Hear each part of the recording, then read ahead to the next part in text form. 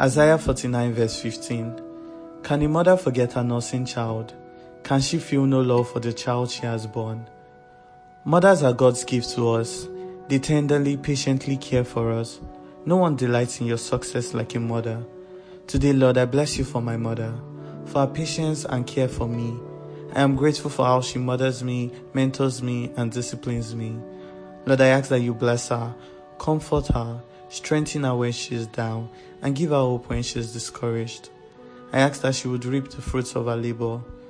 Lord, as I and my siblings grow and move on, I ask that you help her not to stay in low life.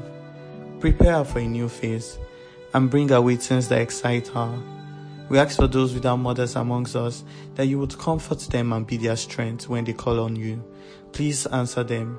In Jesus' name, amen. Take out time to speak to your mother and tell her how much you love her.